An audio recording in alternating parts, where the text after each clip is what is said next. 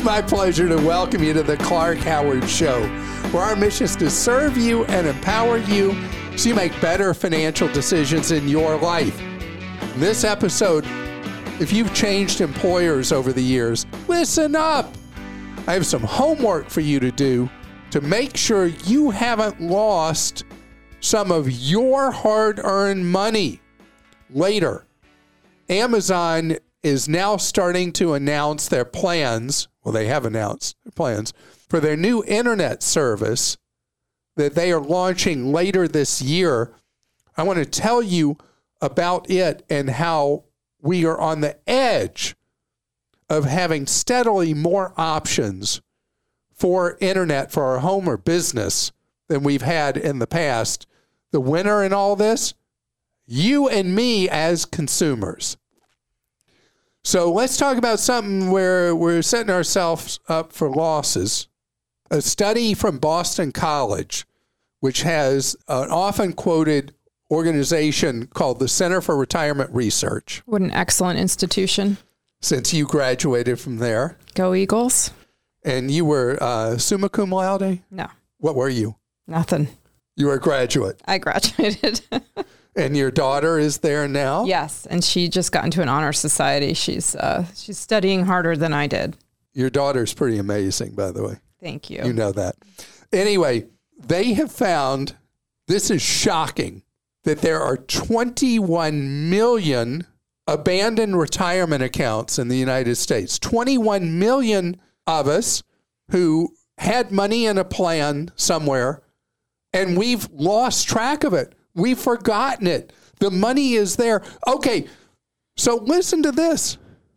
The average amount of money in these forgotten 21 million retirement accounts? $60,000. Who forgets $60,000? Apparently 21 million of us have lost track of money over the years. That data is actually not from Boston College, I should point out. New York Times got that data from the Census Bureau and the Department of Labor. See, I gave Boston College too much of the credit there. Pull it back. You don't mind that at all, No, though. nope.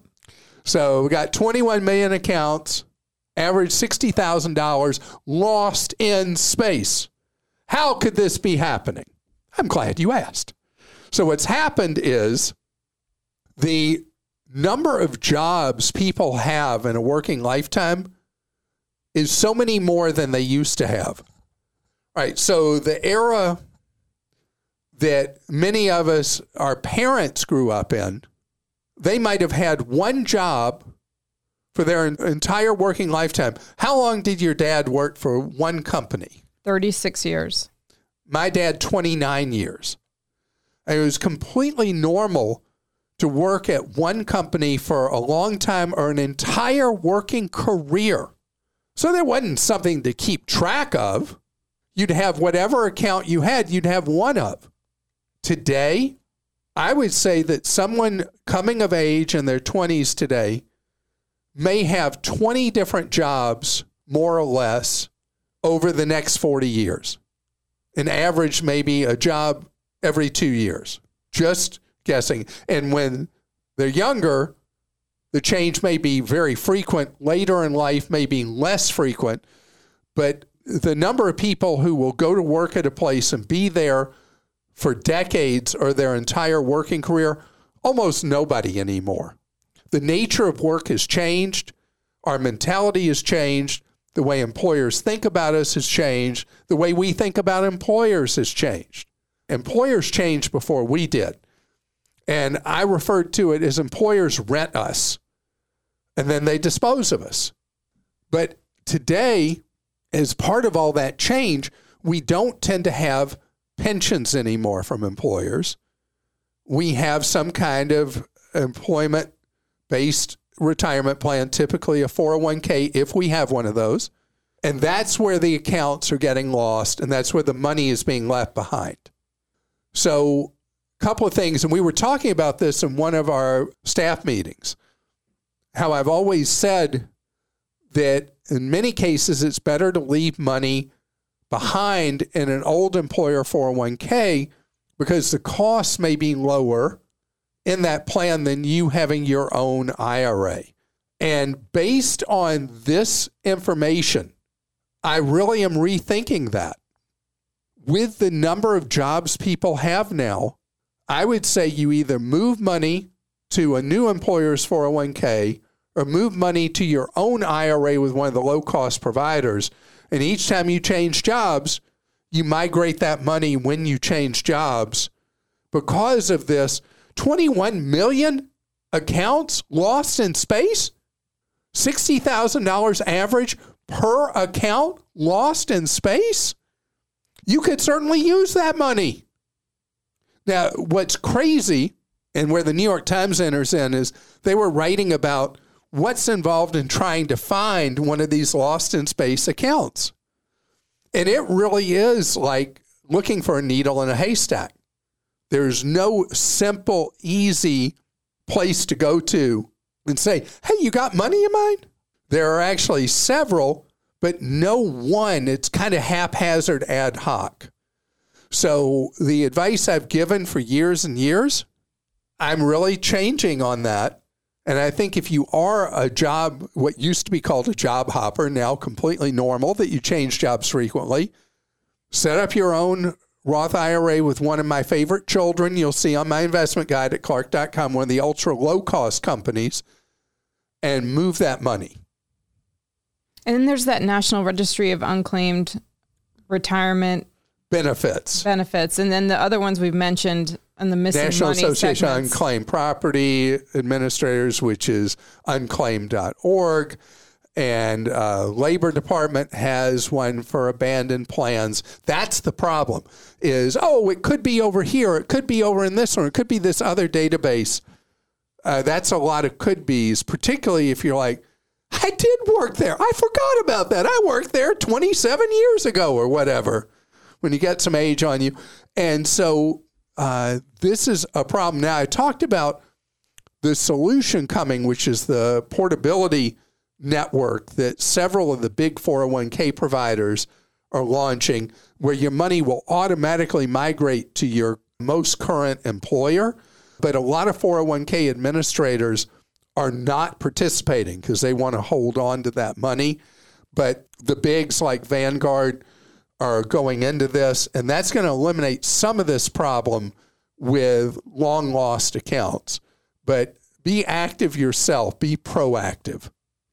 Mary in Michigan says, as healthy retirees with no debt other than a small mortgage on our home and adequate retirement income, how financially smart would it be to put a non-rentable ADU, accessory dwelling unit, on our property as part of a necessary garage update? It could house an aging family member, or later our children or hired help as we age in place. We hope to remain in our home for the remainder of our lives and are interested in the cost benefit of this type of project. So, Mary, the cost per square foot, the land's already there. The cost per square foot when you're doing a garage project to put an ADU as part of it is so low cost per square foot because you already have a lot of the sticks up cost of building the garage and building the living space. It could be somebody's home office. It could be a dwelling for, as you mentioned, an aging relative or something like that. I love this, because when you go to sell the property, it has significant enhanced value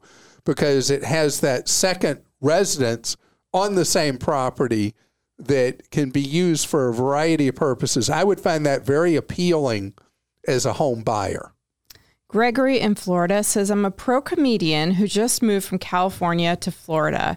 I have $600,000 from the house I sold near Los Angeles. There's a sweet penthouse condo I can buy in Pompano Beach, Florida, but the cost is $750K with a monthly maintenance fee of $1,250. That's $1,250. I have, just in case, I have about $2 million in the stock market after all these years and wonder if I can afford the beautiful views of this place or if signing up to pay $1,250 plus whatever assessments are needed make me the dumbest 60-year-old guy in history. Also, I didn't sign up for any long-term care, but I have no debt. I'm single, no kids, but that may change if I buy this fancy place.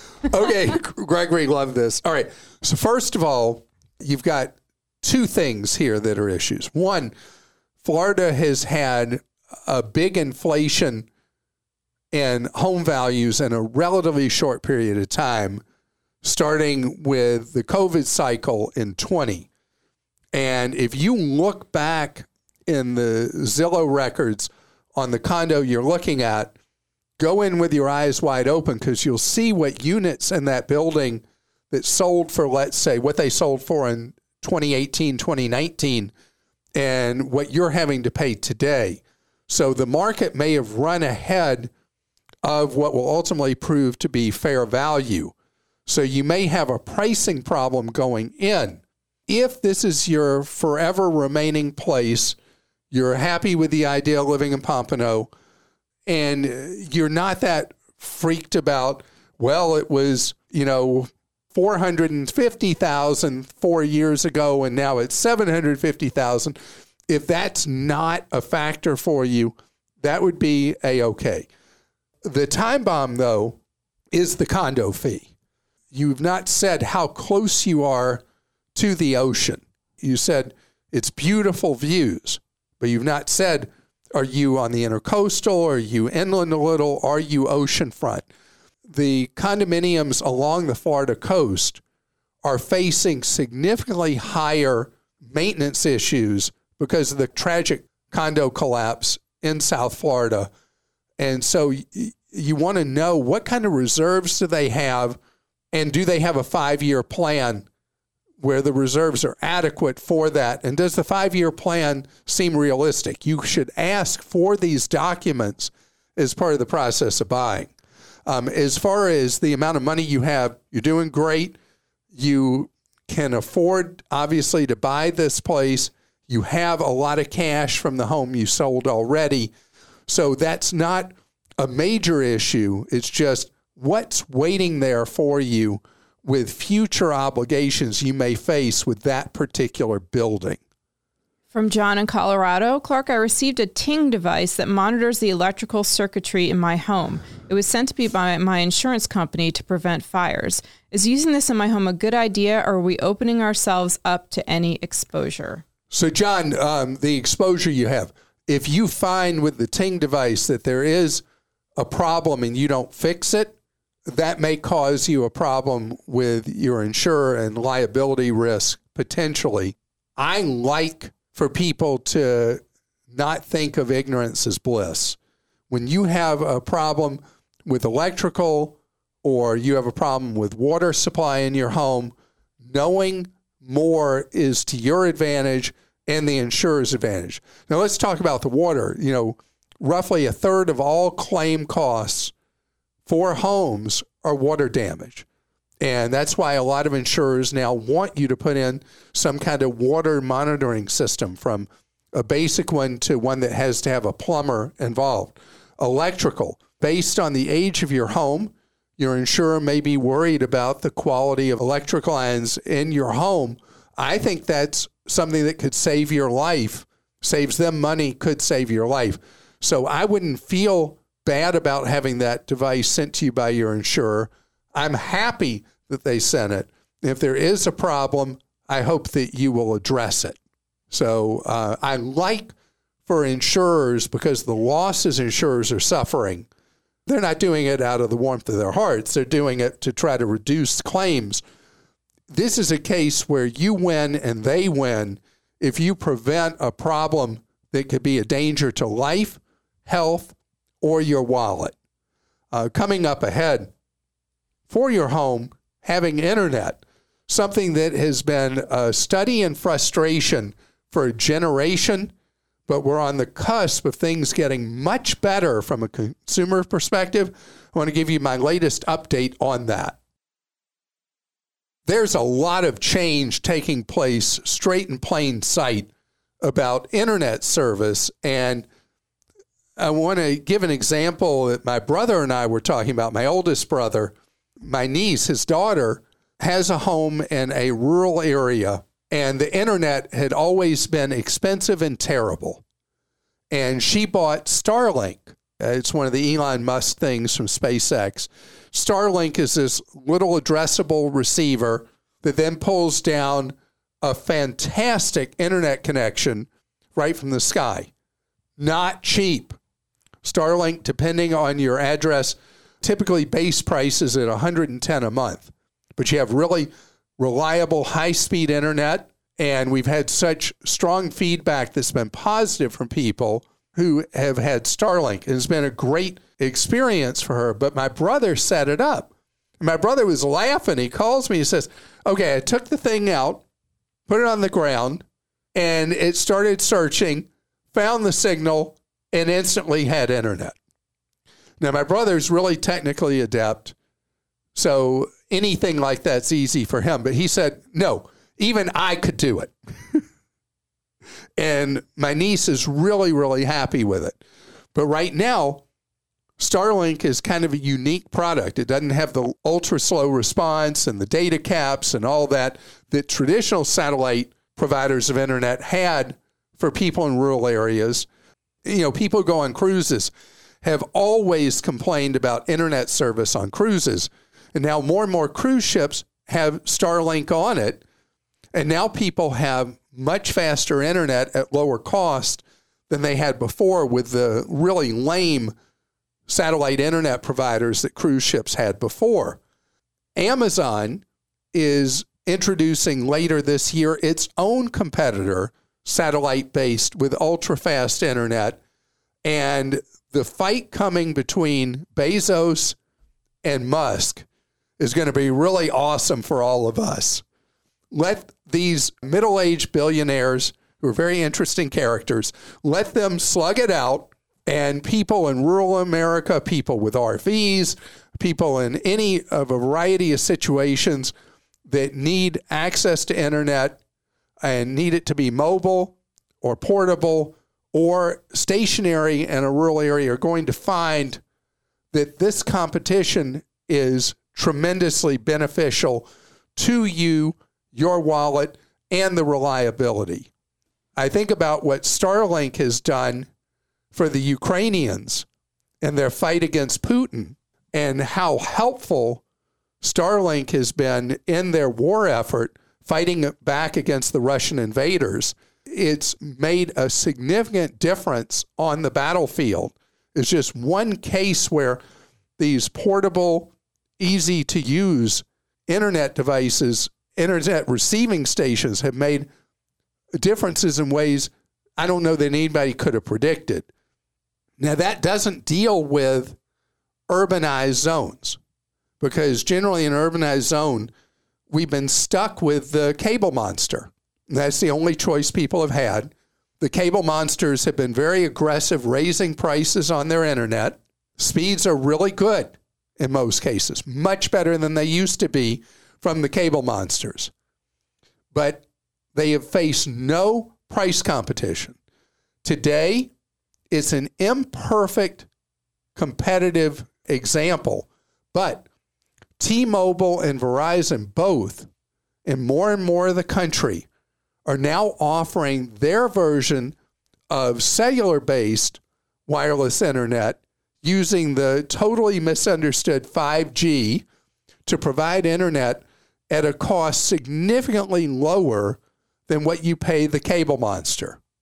And T-Mobile, for its embedded customer base, offering their home internet for most cases $30 a month flat.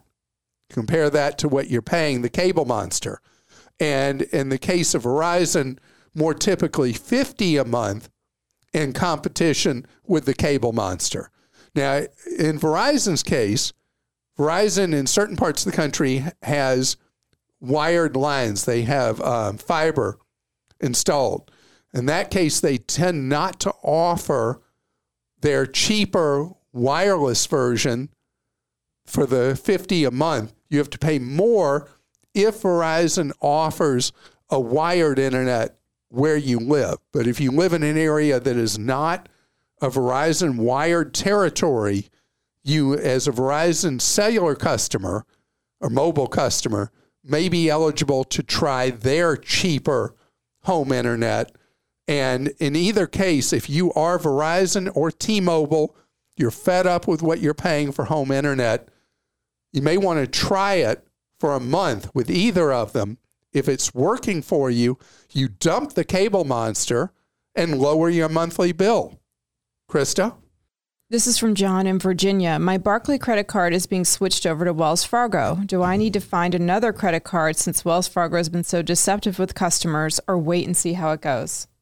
So credit cards are relatively low risk as a connection to a bank.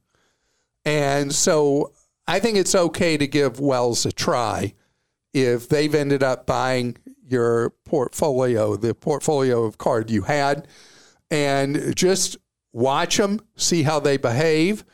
And Wells does have a really good 2% cash back card. And you may, if you're going to Wells for a card, you may want to see if that one would be appropriate for you to do instead of the migration that you're doing with your card going to Wells from another provider. Sarah in Colorado says, we always max out our Roth IRA, but this year our income is a little tight. We have $60,000 in our emergency fund. Should I use money from the emergency fund to max out our Roth IRA, even though it will take a long time to pay the emergency fund back? I don't know, based on what you've said here, Sarah, how many months cushion that $60,000 buys you. And I'm not talking about what you earn as income, what your monthly expenses are. If that $60K buys you 6 months of living expense, I would be comfortable at you reducing that cushion down to a smaller number of months by moving money into the Roth to fully fund it. If that 60, though, covers, let's say, 3 months of living expenses or less, again, not knowing what your financial situation is, I would keep the money in the emergency fund and not fully fund the Roth this year. But can't you always withdraw what you put into a Roth and not the earnings? It is true, but I was thinking about that as I was speaking. I'm always nervous when somebody has a smaller cushion that then the Roth IRA becomes like a piggy bank for them. That's why I'm using months of living costs as kind of like a threshold. So, I mean, the simplest term is the more you're past 3 months of living expenses in your rainy day, the more comfortable I am you pulling money from that rainy day account to fund the Roths. Robert in North Carolina says, Clark and I have some similarities. We both love cruising and love doing it for as low cost as possible. I know about trying to book cruises after shoulder season, etc., but my question is about a way to save after I have my cruise booked. Are there any risks to buying used cruise line gift cards like Carnival through a reseller website such as Raise or Card Cash? Assuming the cards I get are legitimate, is there any risk that I can't use multiple cards to pay for my cruise fare? This is a very interesting question. Robert, I don't know if I saw you in an airport or something because someone just asked me this question. Oh, wow. Yeah, out of the blue. And no one had ever asked me this question here. You're asking it here on the podcast. So someone just asked me the question. What airport was I in? Oh, I was in Fort Lauderdale.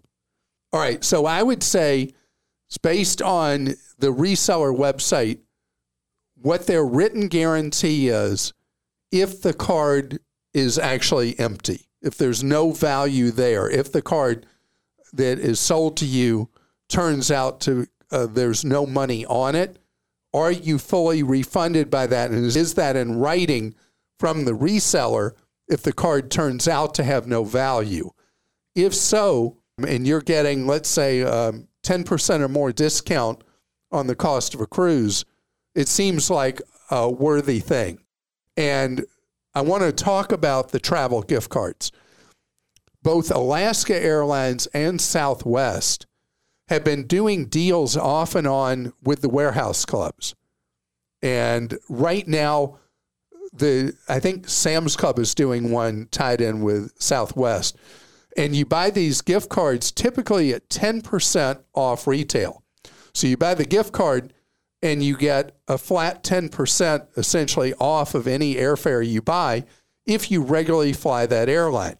Buying these direct from one of the warehouse clubs, they're electronic gift cards, they're not physical gift cards, I think is a very viable strategy to save money on air travel if you can and do regularly fly an airline that's offering them. And again, the only two I've seen are Southwest and Alaska. In the case of the cruise lines, I think you need to look at that same trigger threshold. The savings needs to be 10% or more to make it worth the risk of whatever could possibly go wrong with that gift card. Now, I want to tell you that does it for us for today. And we are here to serve you, though, around the clock. The sun never sets on Clark.com. And we are there with advice and information you can use for your wallet, with advice that in my heart and my head, I know you can trust the information because everything we do is for you. And we also have Clark Deals. If you like to save money on purchases that you do throughout your day and your life, check out ClarkDeals.com because this is all about you and we're all part of Team Clark. Have a great day.